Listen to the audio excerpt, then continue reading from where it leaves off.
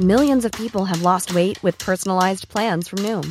Like Evan, who can't stand salads and still lost 50 pounds. Salads generally for most people are the easy button, right? For me, that wasn't an option. I never really was a salad guy. That's just not who I am. But Noom worked for me. Get your personalized plan today at Noom.com.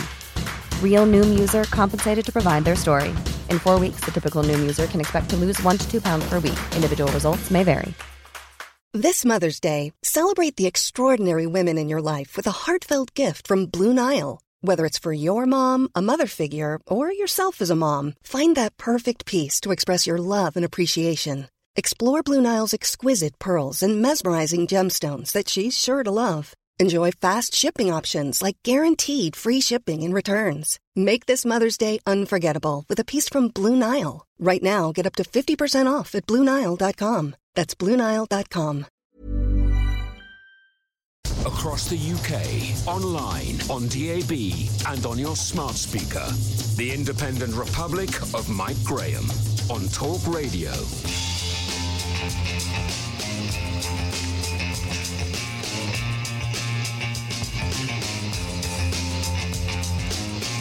Good morning and welcome to the Independent Republic of Mike Graham right here on Talk Radio. Well, that was an interesting weekend, wasn't it? Watching the lefties going into meltdown, not once but twice in the same day, was pure comedy gold. First up, it was the ludicrously entitled Sir Philip Rutnam, who orchestrated an entire song and dance show outside what looked like a public toilet somewhere in the home counties. The £175,000 a year Home Office Mandarin did his level best to make everyone feel sorry for him for throwing himself under his own bus to show just how caring he was of his fellow civil servants. He thinks he's got a case for constructive dismissal, so he'd like to sue the taxpayers to get even more money out of us, despite the fact that he's been on a massive six-figure salary for decades and decades, and he's probably got rather a nice gold-plated pension coming to him as well. Tragically for Sir Phil, the only people he got support from were the usual suspects: Boris haters, Labour Party members, lefties of all hues, who seem to think it was better to champion a white middle-aged man than a woman of colour trying to change centuries of hopeless careerism while being accused of bullying by those very same middle-aged mandarins. Funny old world, isn't it? Predictably, it hasn't gone very well for Sir Phil, and things took a turn for the worse when it was announced by Downing Street that Boris Johnson is to be a father again,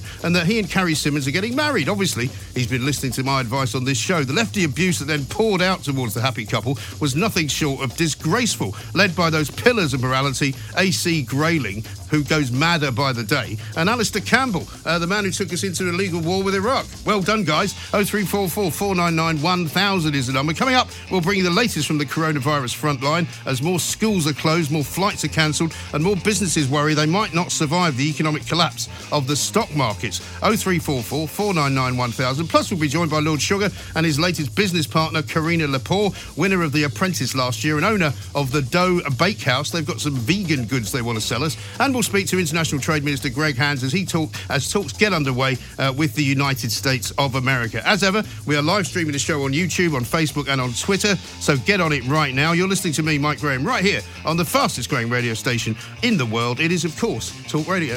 Mid-morning with Mike Graham. Talk Radio. So last week it all got underway in Brussels. There was the start of the EU trade talks, and as we predicted, once leaving the European Union was done and dusted, once Brexit got done on January 31st, now the hard work begins, or certainly the trade talks begin. Doesn't have to be hard work, but let's talk now to Greg Hands, who is, of course, Minister of State for Trade Policy. Greg, very good morning to you. Hello, Greg. Yes, morning to you, Mike. Sorry, I just missed your initial speaking there. We've got a terrible sort of problem at the moment in terms of international trade, and it happens to be coronavirus. And I guess that will be front and centre of every conversation at the moment you have in government. But is it going to affect these particular talks in any way? I'm not expecting it to do so. Obviously, the Prime Minister's chairing a COBRA meeting later today, and there's a massive effort across the whole of government with further important COBRA meetings during the course of this week, agreeing a battle plan on coronavirus. But I'm not expecting it to have a direct impact on these talks. No, because, I mean, I'm seeing and have seen some sort of what can only be described as rather confidential memos which have been sent by big companies around their own employees, basically warning them that this is probably going to get worse before it gets better, and there's probably not going to be much reason to have international conferences consequences if they can be avoided. Don't come into work if you don't have to.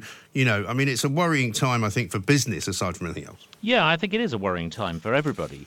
But importantly, we need to keep it in perspective. We need a balanced approach. We need to all plan for the worst, but work for the best. And that's exactly what we're doing at the Department of International Trade. Today, we're launching our document about how we're going to approach the negotiations with the US and how we're going to take forward this important free trade agreement. Yes, and what sort of red lines, if any, do you have going into these kinds of talks? We saw the start of the EU conversations last week, which were both sort of quite robust, I guess you might say, from both sides. You're supposed to be, I suppose, looking more at the US as more of an ally, perhaps, than the EU at the moment.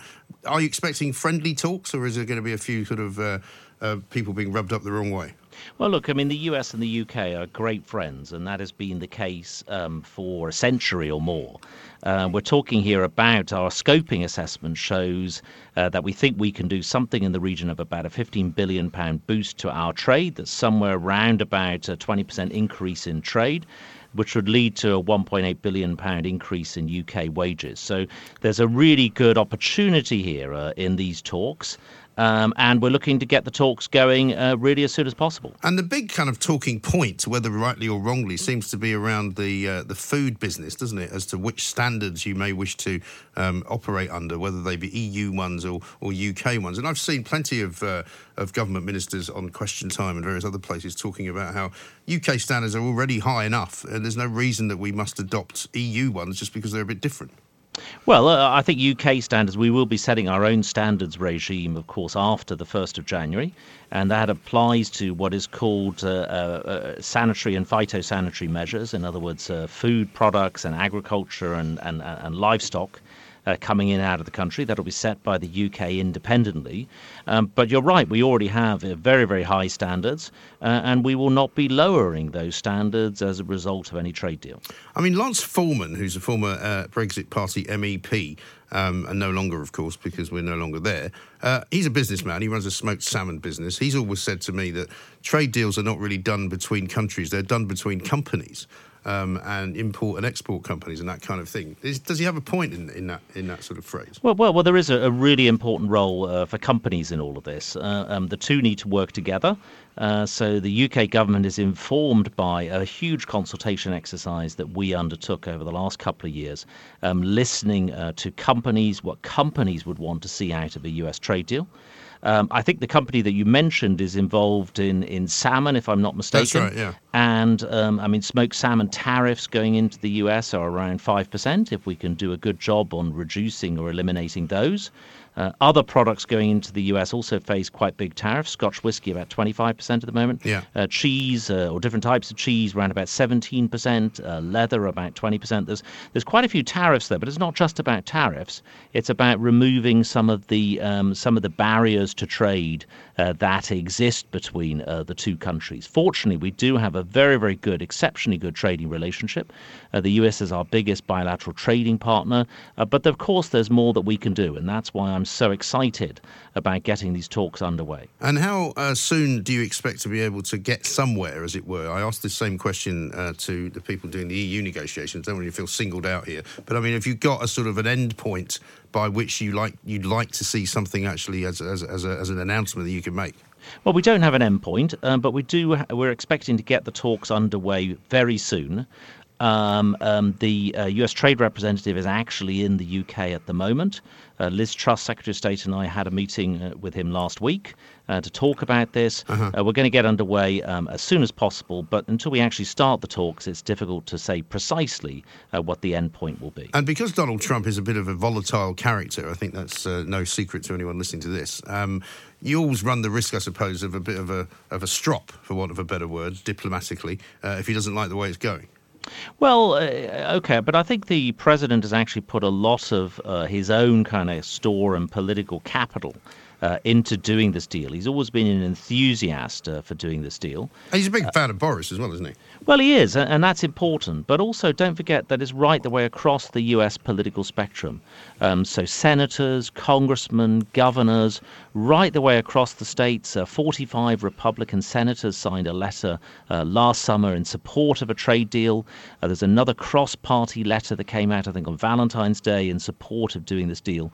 So it's not just the president, very, very good that he's an enthusiast for this, as our prime minister is, but there's actually a lot of enthusiasm right the way across the political spectrum in the US. And as far as any kind of roadblocks that you see, I mean, in your conversations with the US trade representative last week, did you identify anything that might be a problem from their perspective?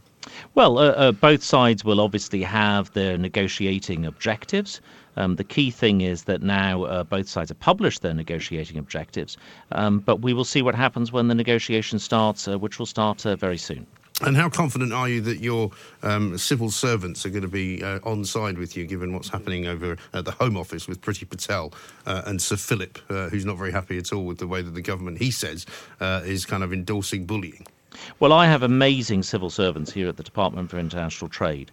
This is the second time that I've been a minister in the department, and really an exceptional leadership team and also an exceptional set of trade negotiators. We've done a really, really good job at getting a world-class trade negotiation team set up in this department. Yeah, and what about the actual feeling of Whitehall in general? Because we're led to believe that, there's a sort of, shall we say, hard border between government ministers at the moment and civil servants, and certainly top civil servants. I think that's completely untrue. What I see each day, every day, not just in my department, but going to other departments, working with civil servants, a huge number of civil servants are my constituents, actually, I might add. I see the politicians and the civil servants. Obviously, everybody has their role, and it is crucially a different role between being a civil servant and a politician. But I see actually the two groups working together incredibly well at the moment, and I've been really impressed by that since my return to government 3 weeks ago. So would you say that this criticism being levelled at Priti Patel and specifically that she's been bullying people is incorrect? Well, look, I've not been a minister in the Home Office. I don't know all the ins and outs of that. What I do know is that I've known Priti Patel for a long time, probably about 15 years. She's a very determined person. It's a huge job to do as Home Secretary, not only recasting Britain's immigration system, but also making sure that we get the 20,000 extra police officers in there that the Prime Minister has pledged. There's a lot going on in the Home Office, and I think Priti Patel is doing an excellent job overall in making sure that the government's priorities are seen through. So she has the blessing not only of Boris Johnson, but of yourself as well? Well, yes, I do. I mean, look, I can't comment on the individual case of what's happened because I think that is going to become a court case. So I can't comment on the individual circumstances of that particular civil servant's departure. But I'm saying in general, it's clear that the Prime Minister has got the confidence in Priti Patel.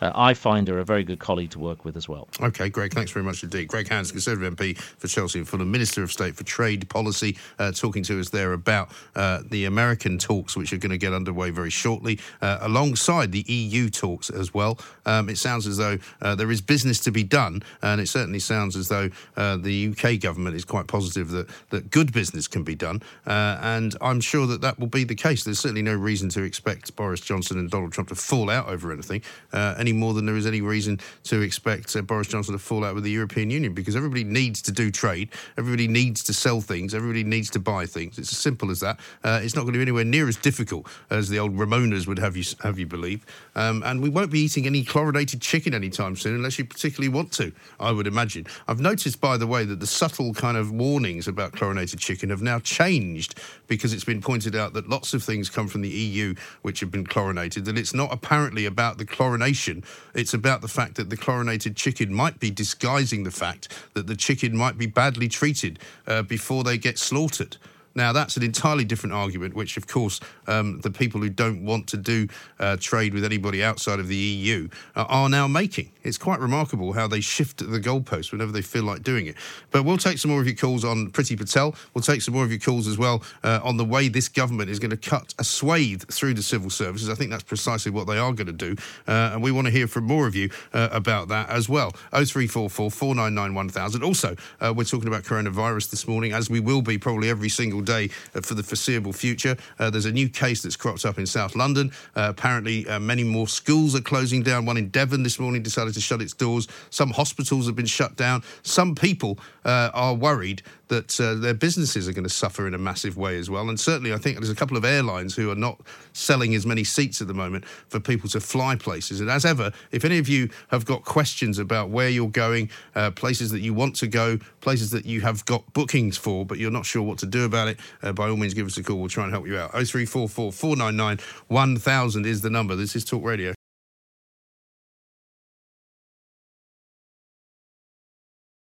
Mid-morning with Mike Graham. Talk Radio.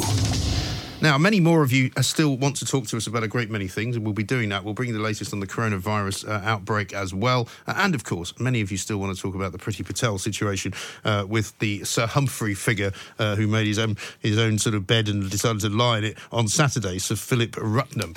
He says he's going to take the government to court for constructive dismissal, which, of course, would effectively be suing the taxpayer, which may be not the greatest idea he's ever had. Let's speak to Elspeth Kinder, though, now, about the problem with child payments and the problem with parents who have separated, and a third of whom basically are not making the payments that they're supposed to make, which is an absolute disgrace in my view. Elspeth, very good afternoon to you. Welcome. Hi, Mike. Good to see you. Thanks very much for talking to us. What exactly is the problem here, and how has it managed to get so big? I think we have to bear in mind that the child maintenance service really isn't fit for purpose. It's very cumbersome. I'm sorry, Elsa, I was just going to stop you there because the line is really, really bad. So we'll get you back, please, when we have a better line, maybe a landline that we can talk to you on. But the problem, it seems to me, is that parents get separated all the time, right? But a charity says that the Child Support Agency is failing somehow in its duty of care because it's not taking enough tough action against absent parents who either refuse to pay or disguise their earnings or disguise their wealth. The latest figures show 32% of separated parents make a maintenance contribution under an arrangement calculated by the Child Maintenance Service, which actually replaced the CSA in 2012. You might remember the Child Support Agency, which was pretty much a disaster from the beginning of time. This apparently excludes cases in which the absent parent failed to give the full amount or paid a total sum. But the rate of compliance with maintenance agreements has been rising. In 2015, 45% refused to pay anything. Now, it's just a third, but that's really too high, isn't it? The number of children living in households that receive no maintenance payments has grown from 83,000 3 years ago to 106,000 last year when these figures were released. Elspeth, sorry about that. We couldn't hear you at all, really. Sorry about that, No, Mike. that's okay. That sounds a lot better. So there's still a massive problem here with parents who just simply refuse to pay for their children. Yeah, I was saying I think we have to bear in mind that the Child Maintenance Service is really not fit for purpose. Right. It's a very cumbersome beast, incredibly slow and difficult for both paying parents and recipients of maintenance to access. Right. And the rules relating to child maintenance are incredibly complex, even for lawyers to interpret, never mind parents who are either paying or receiving maintenance. And so we end up with this problem where parents end up in dispute with one another through the CMS in trying to work out precisely what on earth they're meant to be paying. And there are parents who will take advantage of that system as a consequence. Yeah. I mean, I'm seeing some of the comments underneath the piece that appeared in the Times this morning, and there's a woman who's written a story which really is quite remarkable, in which she talks about it's not just the CMS who struggles to hold absent parents to account. She actually went through the courts and got an order for maintenance for her three sons from the father of those three boys, but he has, as of yet, never paid a penny, and he lives in a foreign country, and he cannot be somehow forced to make any payments to her. And so if the courts can't do it, what chance, I suppose, of the CMS? And with several layers of problem there, because under English law, where a divorcing couple are wanting the court to consider making an order in relation to child maintenance, the court can do so if the paying parent will consent to that order being made. Right. But in that situation, the order holds good for a minimum of a year, and after a year, either parent can opt out of the provisions of the order and go to the Child Maintenance Service for a reassessment based on current information about income. And so in these circumstances of the case you're referring to, I suspect that is what will have happened. This parent's not made payments for the first 12 months, then opted out of it and has ended up living overseas. And whilst there are reciprocal enforcement arrangements in place between England and other jurisdictions, again, they're incredibly cumbersome to use and can take months and years to access child maintenance payments. And I mean, I know some people that just I know personally who have split up, and one of the partners has got custody, and the other one, who should be paying maintenance, pays a really, really tiny amount of money on the basis that he claims he doesn't really have much of an income, even though he's actually quite wealthy. He can somehow disguise the fact that his income is not very high. Yes, and that is a very common problem which we see very regularly in the work we deal with. Again, the rules are very complex around how the Child Maintenance Service will treat people who hold substantial sums of capital, but perhaps are not working or are diverting their income in some way through their business interests, perhaps drawing from a director's loan account facility as opposed to drawing a direct income. And so it causes this real problem of trying to then assess what the maintenance should be. So how did we get from the CSA, which wasn't fit for purpose, to a new organisation which is also not fit for purpose? I'm afraid overcomplicating of the system. The rules, as I've mentioned, are so incredibly complex that it makes it very challenging, I think, for the staff who work within the Child Maintenance Service to give fair assessment, and certainly for parents trying to access that service.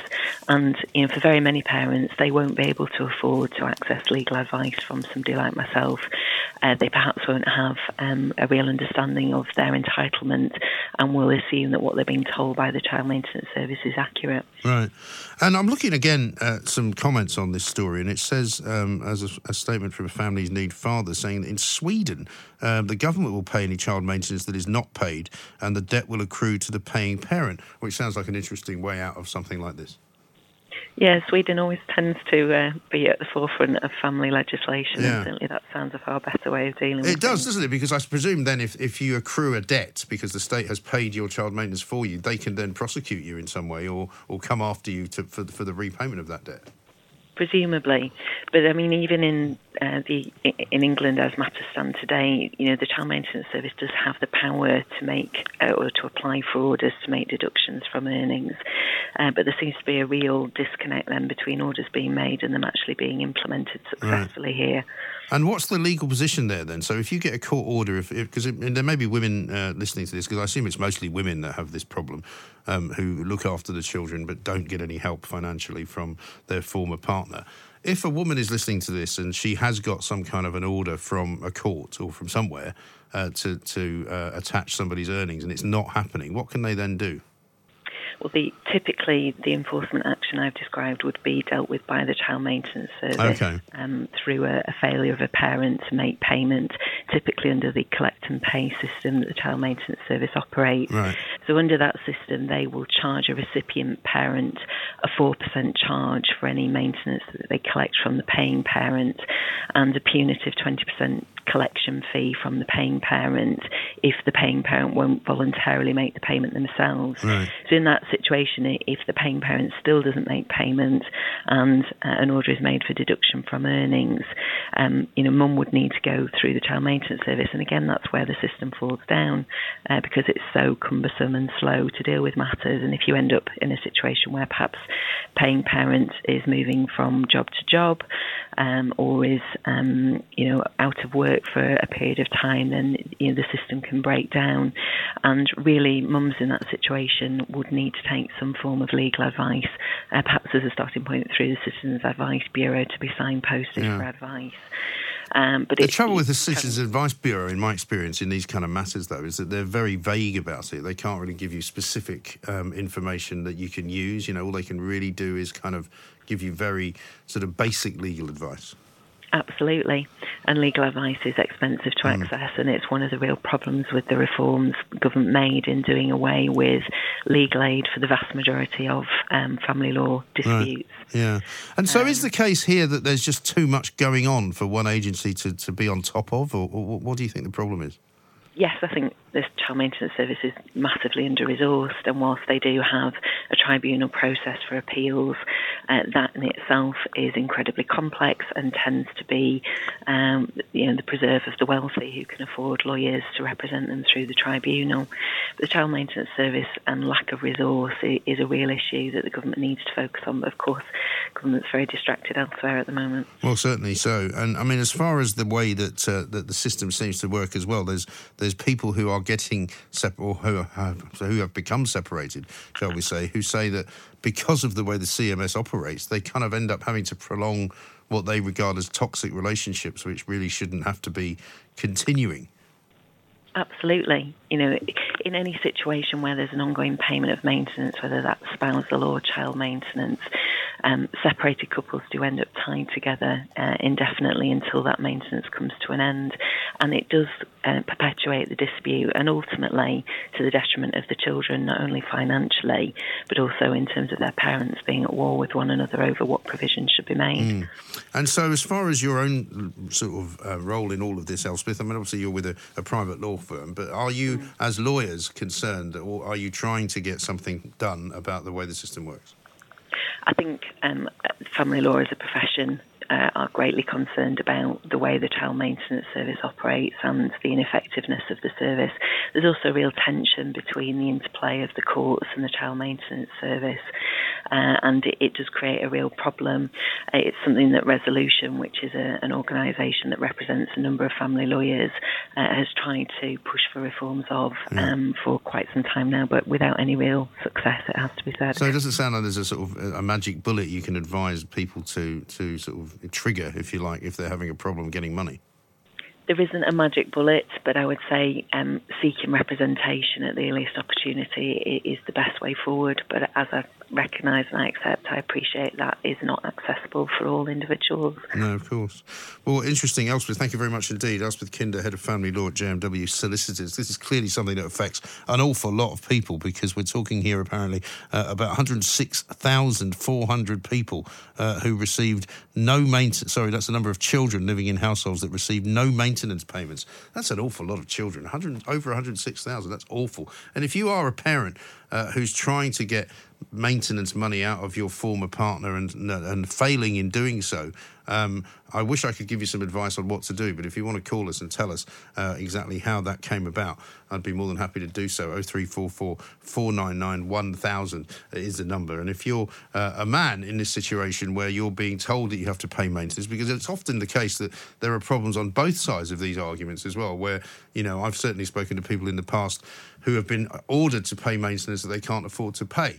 So by all means, this is a real hot potato of a subject. Let's talk about it. 0344 499 1000. We'll take your calls next on Talk Radio. Mid-morning with Mike Graham. Talk Radio. The Independent Republic of Mike Graham on Talk Radio. Got a tweet here from Ed Davey, MP, who is, of course, I think he's not still acting leader of the Lib Dems. Dealing with COVID-19, UK should be the government's top priority. I've called on Johnson, he says, to pause Brexit trade talks and extend transition period so ministers can focus. Failure to prioritise is a recipe for disaster. Well, it's all very well, Ed, saying that everything else has to stop in order to somehow contain coronavirus. Wouldn't be anything to do with the fact that you'd like to remain in the European Union by any chance. We'll be talking about the European Union coming up later on in this hour because, of course, as you know, the Greek government has basically issued orders to its border guards to stop anyone from trying to come in to this country, to Greece, from Turkey. These are refugees who are trying to get into the European Union because they've escaped from Syria. They call themselves refugees. We'll be finding out what the Greek government is actually going to say and do about all of that, and what the EU is likely to do as well. Let's go to George, though, first of all, who wants to talk about the divorce business as well. George, a very good afternoon to you. Welcome. Hi, Mike. I just caught the end of your the conversation with the last lady. But Yes. the reality is that when I was dealing with it as a child support agency, and, they were terrible, weren't they? you can never, you ring up and you can never get one person to deal with your file. You ring up. I may speak to somebody in Belfast, Dudley, Edinburgh. I had an acrimonious split. Right. My ex-partner denied me contact. I went to court to get contact. That was then denied. When I was dealing with the child support agency, she was a drinker. She was a recreational drug user at the time. I mean, all that's changed, to be fair to her, but at the time. And I was at odds to fund somebody's habits, if you like. I had proof of purchases for trainers, for school uniforms, for all manner of things that you would expect any decent father to provide for his children. None of that was taken into account. One operator actually told me when I explained the situation, what she chooses to do with the money you give her is entirely up to her. It's none of your business. Isn't it? Yeah. So, plus you then add in the fact you've got a lady. I can't speak for her, but the legal profession is so one-sided and stacked against a lot of decent fathers who are trying to have contact with their children, who aren't feckless, who don't walk away. I went to see two MPs who provided letters to... When I went to see the MPs, they said, why would you... What's it got to do with us? And I said, well, I have parental responsibility over my children, so I'm speaking on behalf of my children. I know my children want to have a relationship with me. Long story short, my ex-partner... If I finish this phone call from me now, you decided to ring the police and say that George was abusive towards me, you would get a CAD number, an incident number. Yeah.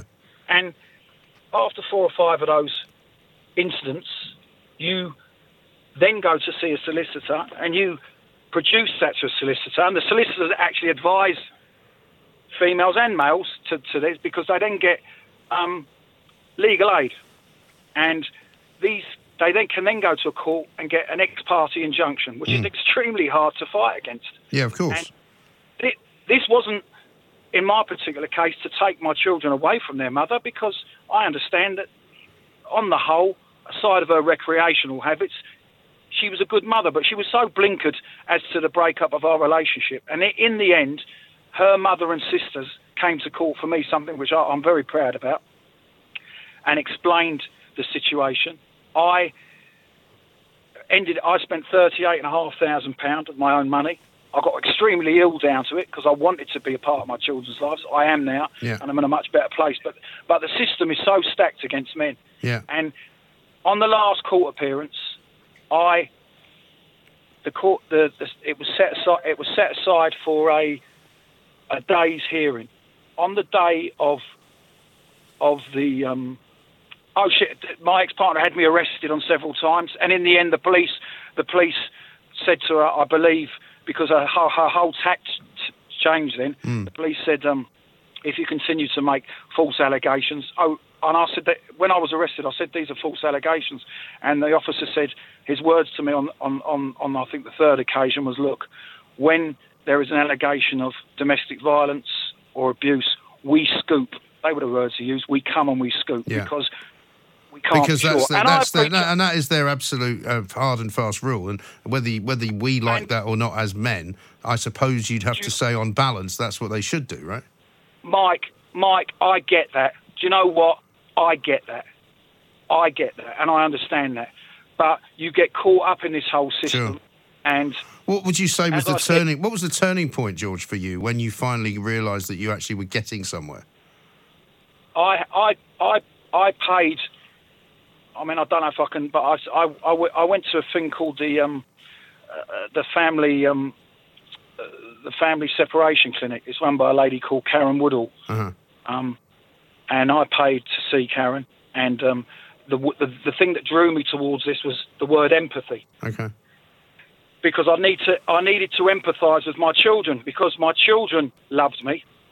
We were having contact, but when they were going home to a mother who then questioned them, and did he do this, did he do that? Yeah. And, 4 or 5-year-old kids are easily manipulated, and they would cry, and I was thinking, Christ, this isn't... She'd then get on the phone to me, and this isn't how my version of how the contact went. I spent, several £100 seeing Karen and talking through it, and the reality is that, and I pay my, eventually I got through to one person in the child maintenance, and I said, can you be my point of contact? Yeah. And this person agreed to that. I said, right, give me your extension number. Should there ever be any issues, you contact me, I contact you. And then we started getting through this treacle. But it is so all over the place. Yeah, I know. And it's a terrible system, and it's a very difficult system to navigate. It's a very easy system to abuse if you want to. George, listen, I really appreciate you giving me all that information, very personal information. And if anybody heard a word on the YouTube feed that you didn't want to hear, my apologies for that. But so you can understand George being quite passionate about the subject he's talking about. It's something we should talk about some more, I suspect, because an awful lot of people, an awful lot of couples and former couples are texting me right now, tweeting me right now about the problems they've got. Mid-morning with Mike Graham. Talk Radio. The Independent Republic of Mike Graham on Talk Radio. Welcome back to the fastest growing radio station on the planet. It is, of course, Talk Radio, and this is the Independent Republic of Mike Graham, where we do not suffer fools gladly, which is just as well, because, in fact, we've got some very important people to talk to now. From The Apprentice, Karina Lepore, the winner and owner of Dough Bakehouse, and one of her investors, a certain Lord Sugar. A very good afternoon to both of you. Hello, good afternoon. Yes, Now- nice to speak to you, mate. Now, Lord Sugar, it's very kind of you to come on the show. I know you're a very busy man. I didn't realise you had a bit of a soft spot for vegan baking goods, I have to say. Well, I mean, it's not a case of a soft spot. It's a case of keeping up with the trends, and the trends are that there's a big demand for vegan products, and quite cleverly, Karina has made a range of them. It's not a total. It's not the total range of products that we have here, but it is an offering that we have, and we have to keep up with what people want. Yes, I think you're absolutely right. Karina, what's it like launching yourself at this? You were obviously in charge of the bakery, the Dough Bakehouse, before the Apprentice win, but this is a bit of a boost for you, right? Yes, it's fabulous. All the, having everyone here today, having Lord Sugar come and try the vegan range. We're doing a big launch day today at Dough Bakehouse. Very exciting. The year so far has started off really well. I'm very excited about the future. Fantastic. Was it a bit nerve-wracking when you were on The Apprentice? What was it like? I love all that. I sort of thrive on the working environment under pressure, so I really enjoyed it. Yes, it was very tough. I mean, it's very clear from the offset it's going to be a tough process, but I enjoyed it thoroughly. Excellent stuff. And Lord Sugar, have you tried any of the vegan goods on offer? And if so, what's your favourite one? The sausage roll, definitely. There's no question of it. Well, I'll tell you what, the Greggs vegan sausage roll went like gangbusters. I mean, I think they ended up giving. I suppose that's why we've made one also, but we've tried them, and it's excellent, really. Okay. Although I have to say, I still like the real meat one myself. Yes. Well, I mean, there's no reason not to have both, is there? I mean, some people I know go vegan sort of 2 days a week, and then they do other things, because I think a lot more people are a lot more open to it. I mean, even just a few years ago, you'd have had people probably like me going, oh, what are you doing that for? Why don't you eat some bacon? I couldn't care less if somebody wants to eat something vegan. No, really. I mean, I've always had a very, very healthy diet myself, personally. So I don't really need to go vegan in that sense. I've always had a very healthy diet, but I understand that people are very serious about it, so that's why we're catering for it. Sure. And Karina, how does the business work now that you've got such an important investor? Do you sort of divvy out the duties evenly between me and Lord Sugar? Yeah. Well, it's me, so I'm here running the show at the shop every day. We're opening up some new shops soon, so we've got one coming up very soon, April, hopefully. Fingers crossed. Okay. So, Lord Sugar's there for my advice. He'll come down, any new launches like this, any new products, I'll run by and he'll try them. And, And you're in Herne Hill, right? So for those... we're in Herne Hill, Those who don't know where that is, it's not far from Brixton. So are you opening up other branches in London then? Yes. So we've got, first store will be Beckenham, actually. So anyone South London based will know that. Very exciting. Another great spot, great high street. I'm excited to get there. Yeah, you got Colonel Bob Stewart as an MP as well. My producer's waving his arms around because he's from Beckenham, I think, originally. Now, let me ask you, Lord Sugar, about something which is very sort of much on everybody's minds at the moment and affecting a lot of businesses as well, and that's this coronavirus and how it's affecting, lots of supply chains, how it's affecting lots of different things. Yeah, well, look, what's your feeling about it? It's a very serious issue. It has to be taken seriously. And it has affected our business in some sense, but business has to come second. This has to be fixed, first of all. We've got to worry about people's health, first of all. And particularly goods coming from China have slowed down. We can't get our supplies. But I'm not complaining about that. Obviously, it's a side effect of what's happened. And we're hoping that... in the next couple of 2 weeks or so, that the incident rate is going to start dying off like it does with other viruses and things like that. And it's all going to come to a halt. Yes. In the meantime, I'm sure that the medical authorities throughout the world are working day and night on finding antidotes for it at all. But it's very serious and it has to be taken seriously. Exactly right, because the world is a much more interconnected place now, I suppose, than it was when we had something like this before. Absolutely. I mean, we had an incident here in England this week where somebody who hadn't even been abroad has contracted it, and obviously has come into contact with somebody that did have it. Yeah, exactly right. And Karina, is your background in sort of baked goods? Have you always been in this business, or is it just something that you kind of came upon? So it's my father, really. So he's head baker here. He's been the baker. It's what I've known all my life. It hasn't been my career path, no, but it's always been sort of a passion of us as a family. He's been baking since I was young. Started us off on sort of the cakes in the kitchen, as you do. So my sort of passion comes from my career is retail based, really. So I owned a shop when I was 18. It was in the fashion sort of industry. And now it's a similar story, really. Just following trends and keeping up with the high street so we can survive, really. So that's where I'm sort of key. Lord Sugar said he was partial to the vegan sausage roll. Have you got a particular favourite that you're producing at the moment? I like our vegan energy balls. So we do these vegan energy balls. They're sort of packed with protein. They're great for people that go to the gym. They just want a quick snack. We've got like pistachio flavour, peanut butter, really popular. So that's my favourite vegan product. Okay. And Lord Sugar, I've been sent an email from somebody who says, are you sure that Lord Sugar's not just bigging up vegan sausage rolls to upset Piers Morgan?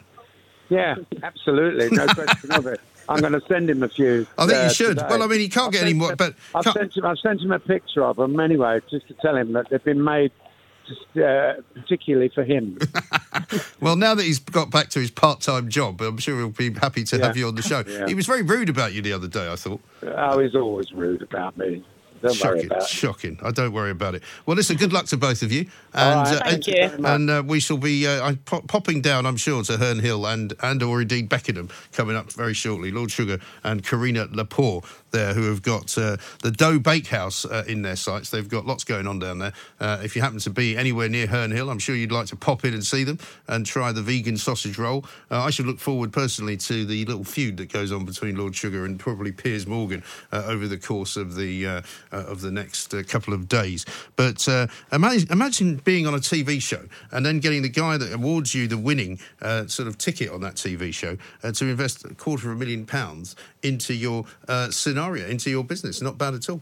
We're nearly done for the day here. It's been a great show. Thank you very much indeed. For Monday, the first Monday in March, we've talked about a great many things, and of course we'll be doing it all again tomorrow from 10 o'clock. Before we go, let's talk to Rebecca, who's in Gloucestershire. She wants to talk about that terrible business of maintenance payments. Rebecca, very good afternoon to you. Hi. Hi, thanks for calling. What do you want to tell me? It was just I turned the radio on earlier, and it was about people avoiding paying maintenance. Yes. I've been on my own for about 11 years with my girls now. Okay. I've had very, very little maintenance, probably about 5 payments in that time. We struggle. My partner gets away with it. Because how does he? Basically, I think it's because he's self-employed, and what the child maintenance people tell you is if that they work and they're self-employed, they get cash, and if they get cash, then they have there's no trace of their money, so they get away with it, and it's a hole in the law. But does he not have any kind of moral compass of any kind that he should? I mean, because I got divorced. It would never have occurred to me to not provide for my children. You know. Yeah, I know. It's not great, is it? But I don't think he's the only one. I certainly have 2-3 other friends that's got quite wealthy ex-partners, and they pay nothing either. And they say, I've just had my thing through now, actually, my review. He's supposed to be paying £6.50 something a week. He owns his own house. He's got several motorbikes. He has a really, really luxurious lifestyle in comparison. And does he see your girls? No.